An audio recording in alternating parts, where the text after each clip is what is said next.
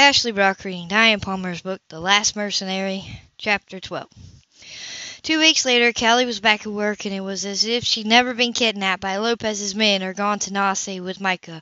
Despite the excitement and adventures, she hadn't told anyone except Mr. Kemp the truth about what had happened, and she let him think that Lopez had died in a freak accident to protect Micah. Micah had walked her to the concourse and kissed her goodbye in such a strange, breathless, tender way that it had kept her from sleeping much since she'd been back. The look in his eyes had been fascinating, but she was still trying to decide what she'd seen there. He said he'd seen her soon. She had no idea what he meant. It was like leaving part of herself behind when she got on that plane.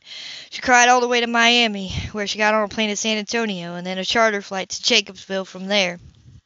Micah's father was much better and so glad to see her that he cried too. She dismissed the nurse who'd been staying with him with gratitude and a check, but the nurse refused the check. She'd already been paid her fee in advance, she told a mystified Callie. She left, and Callie and Jack settled back into their comfortable routine. I feel better than I have in years, Jack Steele told her with a grin at supper one evening. It makes me proud that my son wanted to protect me as well as you. Micah loves you terribly, she assured him. He just had a hard time showing it, that's all. You think so? I do. I'm sure he'll come and see you if you'll let him. He gave her a particular look and pushed his lips. I'll let Micah come here if you do something for me. What? He leaned back in his chair. His features reminded her of Micah in a stubborn. If you'll make peace with your father, he said. She let out a surprised gasp. I knew you'd take it like that, he said.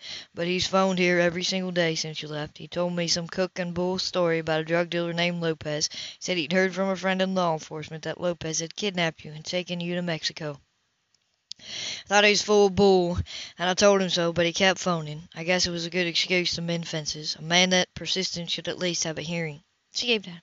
You didn't believe him about Lopez? His tone surprised her. No, of course not. The expression was very disturbing. He said, Callie, it wasn't true. You really did go take care of that aunt Micah told me about.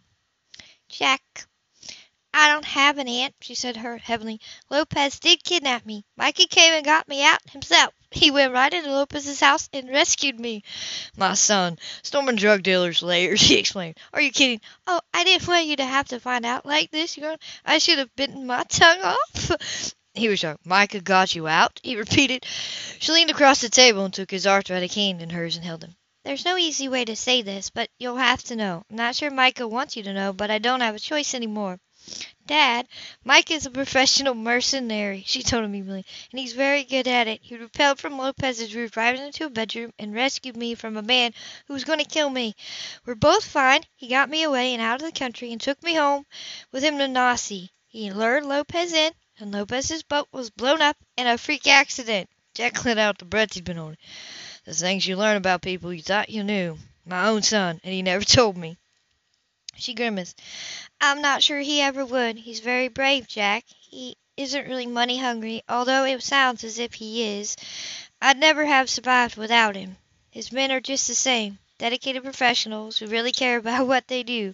They're not a gang of thugs. Jack sat behind his chair again, scowling. You know, it does make some sort of sense. He came home bandaged, you remember that time? He said he had a bad fall. But I saw him accidentally without the bandage, and it looked like a bullet wound to me. It probably was, she said.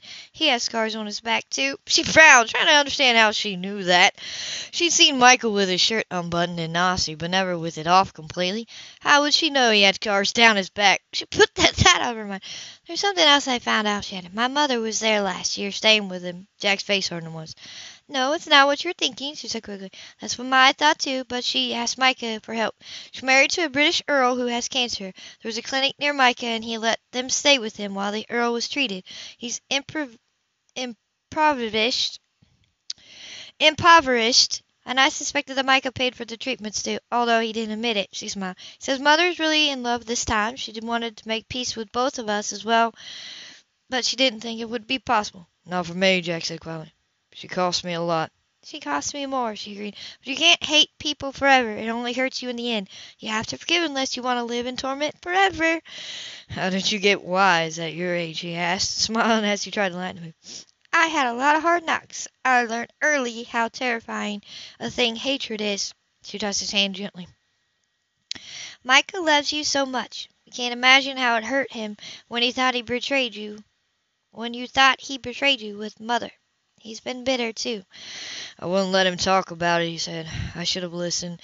He's never lied to me, except maybe by omission. He sighed with a I never would have guessed he'd have been in such a profession. She laughed. Neither would I, she sighed. He can't give it up, of course. He told me he had no ambition whatsoever to settle down and have a family. I never really saw him as a family man, he said curiously. But you wish he was. He said it perceptibly. Her gaze fell to the table. I love him, she said evidently. Always have. But he's got all the women in his life that he needs already. Beautiful women. One of them took me shopping when he first got to Nazi. You have ties with him that no other woman will ever have. If he didn't care about you, he certainly wouldn't have risked his own life to rescue you, he remarked. He did it for you because he knows you love me, she said. That's why. He pursed his lips and his eyes narrowed as he studied her. Think so? I wonder. She got up. I'll fix dinner. Then I guess I'll try to phone my father. Remember what you said about forgiving people, Callie, he reminded her. Your mother told him a lot of lies. He believed her, but maybe it was easier to believe her when he knew she was taking you away. He was going to lose you anyway. She didn't take me away, she said coldly. He threw me out. She put me in foster care immediately. Yes, I know. Your father told me. He only just found out. Found out how? She explained. Apparently, he hired a private detective, he said gently. He was appalled at how you've been treated, Callie. He blames himself. She moved restlessly, her eyes glancing at him. You're the only father I've ever known. He grinned.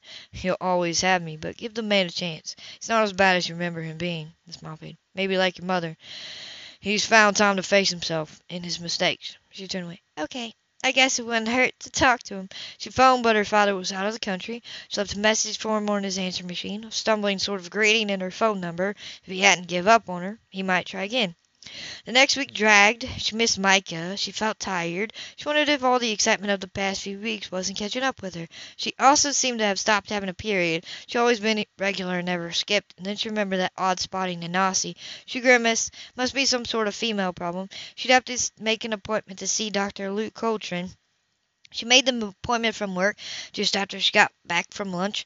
When she hung up, her boss, Blake Kelp, was speaking to someone in his office, the door just having open so that he could show his client out. Yes, he phoned me a couple of days ago.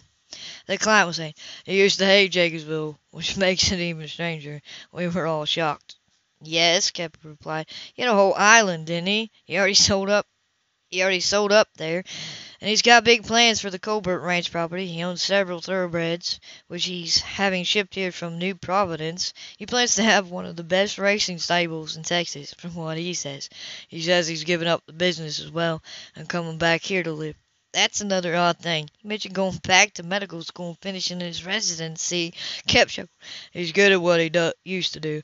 He's patched me up enough over the years. The tall man with the green eyes, favoring a burned forearm and hand, glanced at Callie, noted her shocked face. Yes, Callie, I'm talking about your stepbrother. I don't guess you and Jack Steele knew a thing about this, did you? She shook her head, just stunned to speak. That's like Micah, the client chuckled. He always was secretive. Well, Callie, you look none the worse for wear after your ordeal. She finally realized who the client was. That was Cy Parks. She knew that he and Micah were friends, but until recently she hadn't known that they shared the same profession. Micah's moving here? She asked involuntarily. He is, I told her. But don't tell him you heard me say so. He had a twinkle in his green eyes. I don't need to lose any more teeth. Sure, thanks, Mr. Parks, she said with a smile. You couldn't stop talking about how brave you were. You know, he added unexpectedly, he was so proud of you. She blushed. He never said so. He doesn't usually smile. Your father will enjoy having him home, too.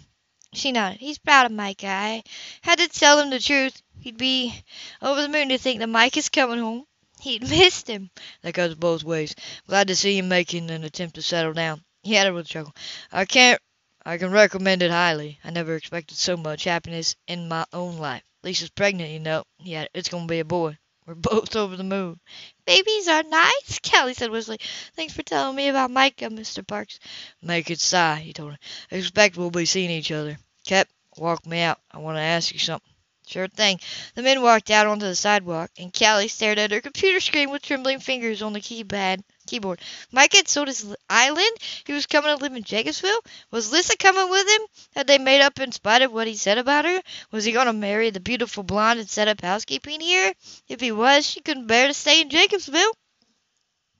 She felt like bawling. Her emotions had been all over the place lately, along with the sudden bouts of fatigue and an odd nausea at night and a missing period. She was likely to cry at the drop of a hat. She remembered a girlfriend having all those same symptoms, but of course the girlfriend had been pregnant. That wasn't possible in her case. An erotic dream did not produce conception. After all, she was going to see the doctor the next day anyway. She knew what was wrong then.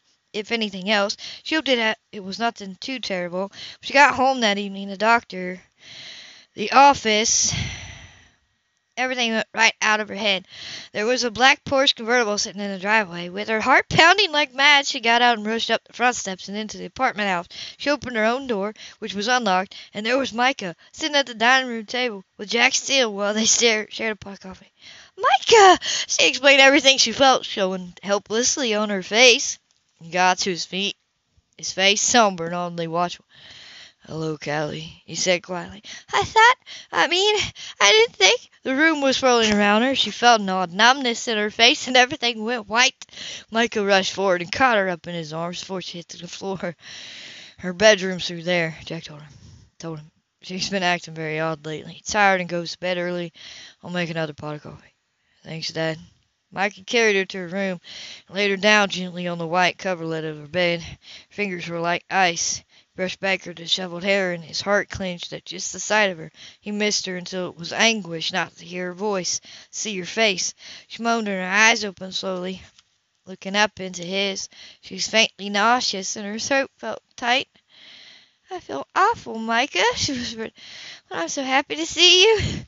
"I'm happy to see you, too," he replied, but he didn't look it. He looked worried, his big hand flattened on her belly, resting there very gently. He leaned close, and his lips touched her eyelids, closing them. They moved down her face, over her cheek, to her soft lips, and he kissed her with breathless tenderly. "Callie," he whispered, and his lips became hard and insistent, as if he couldn't help himself. She opened her mouth to him unconsciously, and her arms went around his neck, pulling him down. She forgot about Lissa, about everything. She kissed him back hungrily. All the weeks apart might never have been. She loved him so. After a long minute, he forced himself to lift his head, drew a long, hard breath. He looked down when his hand was resting on her belly. It wasn't swollen yet, but he was certain, somehow, that she was carrying his child. "Why are you doing that?" she asked, watching his hand smooth over her. "I don't know how to tell you," he replied gently. "Callie, do you remember the night Lopez men tried to kidnap you again? Do you remember that I gave you a sedative?" "Yes," she said, smiling nervously. "And you had an erotic dream?" he continued. "Yes," she sipped it on the cover. "I'd rather not talk about it." "But we have to, Callie. How about some coffee?" Jack Steele asked, poking in his head through the door. "I just made a fresh pot." "I'd like some," Kelly said with a forced smile. "I'd like something to eat too. I'm so empty." "That's what you think," Micah said under his breath. He stared down at her with twinkling eyes and a smile unlike any smile she had ever seen on his lips before. "You look very strange," she commented. "Don't I always?" She laughed gently. "Cy Parks was in Mr. Kep's office today," she said as he helped her to her feet. "He said you were moving here." "Oops! I promised not to say anything, too. Please don't get mad at him, Micah." "It's no big secret," he said gently. "In small towns, everybody knows what's going on. It's all right." "You really are coming back here?" Her wide eyes and fascinated expression made him tingle all over. "I am. I'm going to breed thoroughbreds. It's something I've always had an interest in. I might finish my residency as well. Jacobsville could always use another doctor." "I guess so. I have to go see Dr. Luke Coltrane tomorrow. I think I might have a female problem," she said absently as they started out of the bedroom. "Tomorrow?" "After lunch," she said. "Don't tell Dad," she said, holding him back by the sleeve before they left her room. "I don't want him to worry. It'd probably scare him when I fainted." "It scared me too," she confessed, touched her hair gently. He wanted to tell her, but he didn't know how. He needed to talk to Luke Coltrane first. This had to be done very carefully, so that Callie didn't feel he was being forced into a decision he didn't want to make. She searched his eyes. You look so tired, Micah, she said softly. I don't sleep well since you left the island, he replied. I've worried about you. I'm doing okay, she said at once, wanting to reassure him. I don't even have nightmares. She looked down at her hand honestly. Micah, does this, mean will she come to you? Listen, it's history. I told you that when you left. I meant it. She's so beautiful, she said huskily. He frowned, tipping her face up to his with a hand on her chin. You're beautiful yourself. Didn't you know? He asked her. You have this big, open heart that always thinks of other people first. You have a generous spirit that makes me feel selfish by comparison. You glow, Callie. He smiles off. That's real beauty. That's real beauty. The kind you don't buy in the cosmetic section of the department store. Unless it can't hold a candle to you. The smile faded. No woman on earth could right now. You're pure magic to me, Callie. You're the whole world. That sounded serious. She just stared at him, transfixed, while she tried to decipher what he was saying. Coffee? Jack still repeated a little more loudly. They both jumped when they saw him there. Then they laughed and moved out of the bedroom. Jack poured coffee into mugs, and Mikey carried Callie hers. Feeling better? Jack asked. Oh, yes, she said, the excitement she was feeling so plain on her face that Micah grinned. Much better. Micah stayed near Callie for the rest of the evening till he had to go. She fixed them a meal and had barely been able to eat a bite of it. She had little appetite, but mostly she was too excited. Micah was watching her as if everything she did fascinated him. All her dreams of love seemed to be coming true. She couldn't believe the way he was looking at her. It made her tingle. She walked out with him after he said his goodbye. Good nights to his father. You could stay, she said. I can't sleep on that dinky little sofa, and Dad's in a twin bed, so unless you're offering to share your nice big double bed. He teased as they paused by the driver's side of his car. She flashed, Stop it! He touched her cheek with his forefinger. There's something I wanted to ask you. I can't seem to find a way to do it. What? You can ask me anything, she said softly. He bent and brushed his mouth over hers. Not yet. Come here and kiss me. We have neighbors, she protested weakly, but he already lifted her clear off the ground, and he was kissing her as if there was no tomorrow. She held on and kissed him back with all her might. Two young boys on skateboards were whizzing by with long, insinuating wolf whistles. Micah lifted his head and gave them a hard glare. Everyone's a critic, he murmured. I'm not complaining, she whispered. Come back here. He kissed her again, and then reluctantly put her back on her feet. Unless you want to make love on the hood of the car, we better put on the brakes. He looked around. Most people had appeared. Incredibly, that they would be hordes of passerby at this hour in a small Texas town. He glared at two couples, sauteing by. They grinned. That's Mr. and Mrs. Harris, and behind them is Mr. Harris's son and Jill Williams' daughter. They're going steady, she explained. They know me, but I'm not in the habit of being kissed by handsome men in Porsches. They're curious. He nodded over his shoulder. And her? She followed where he was looking. That's old Mrs. Smith. She grows roses. Yes. She seems to be pruning them. He checked his watch. 10 o'clock at night, and is an odd hour to do that, isn't it? Oh, she just doesn't want to look as if she's staring, she explained. She thinks it would embarrass us. She added in a whisper. I expect she thinks we're courting. He twirled a strand of dark hair around his finger. Aren't we? He asked with a gentle smile. Courting? She sounded breathless. She couldn't help it. You know, you're very old-fashioned, Callie. In some ways, so am I. But you better know up front that I'm not playing. You already said you didn't want to settle down, she said, nodding agreement. That isn't what I mean. Then what do you mean? Hello, Callie, came an exasperated call from the window down upstairs. It was Maria Ruiz, who was visiting her aunt who lived upstairs. She was 16 and vicious. Isn't it a lovely night? Lovely? Who's the dish? The younger woman asked with an outrageous grin. He's a real hunk. Does he belong to you, or is he up for grabs? Sorry, I'm taken, Micah told him. Just my luck, she sighed. Well, good night. She closed the windows and the curtains and went back inside. Callie laughed off. She's such a doll. She looks in on Dad when her aunt's working. I told you about her aunt. She doesn't speak any English. He bent again and kissed her lazily. You taste like roses, he whispered against her mouth. He enfolded her against him, shivering a little as his body responded instantly to the feel of hers against him, began to swell. He groaned softly as he kissed her. Micah, you're... She felt the hard crush of his mouth, and she moaned too. It was as if she'd felt him like this before, but a much greater intimacy. It was as if they'd been lovers. She held on tight and kissed him until she was shivering too. His mouth slid across her cheek to her ear, and he was breathing as roughly as she was. I want you. He bit off, holding her brusquely close. I want you so much, Callie. I'm sorry, she choked. I can't. He took deep breaths, trying to keep himself in check. He had to stop this. It was too soon. It was much too soon. It may not seem like it, but I'm not asking you to, he said. It's just that there are things you don't know, Callie, and I don't know how to tell them to you. Bad things?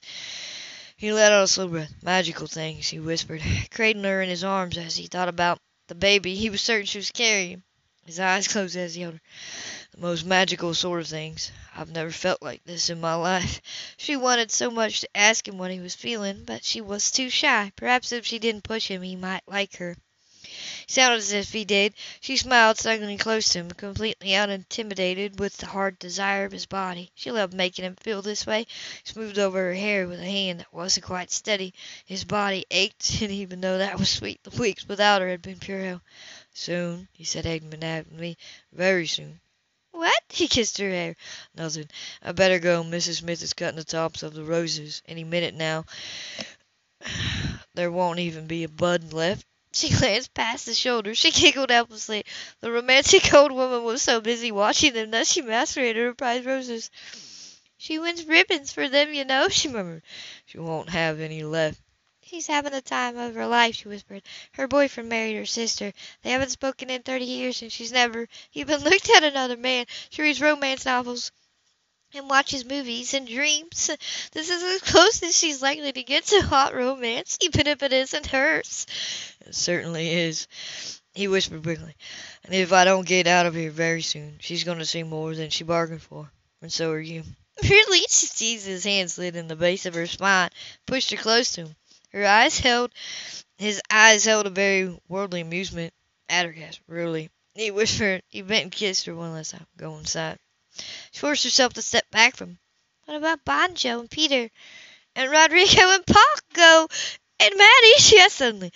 Banjo was being groomed to take over the group. He's good at giving orders, and he knows how we operate. I'll be a consultant.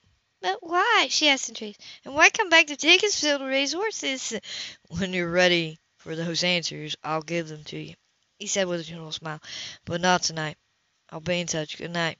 He was in the car and gone before she could get another word out.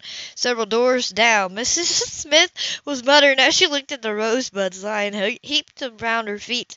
The skateboarders were passing again with another round of wolf whistles. The couples walking gave her long, wicked grins. Callie went back inside, wondering if she could give them all a bow before she went inside. The end of chapter 12.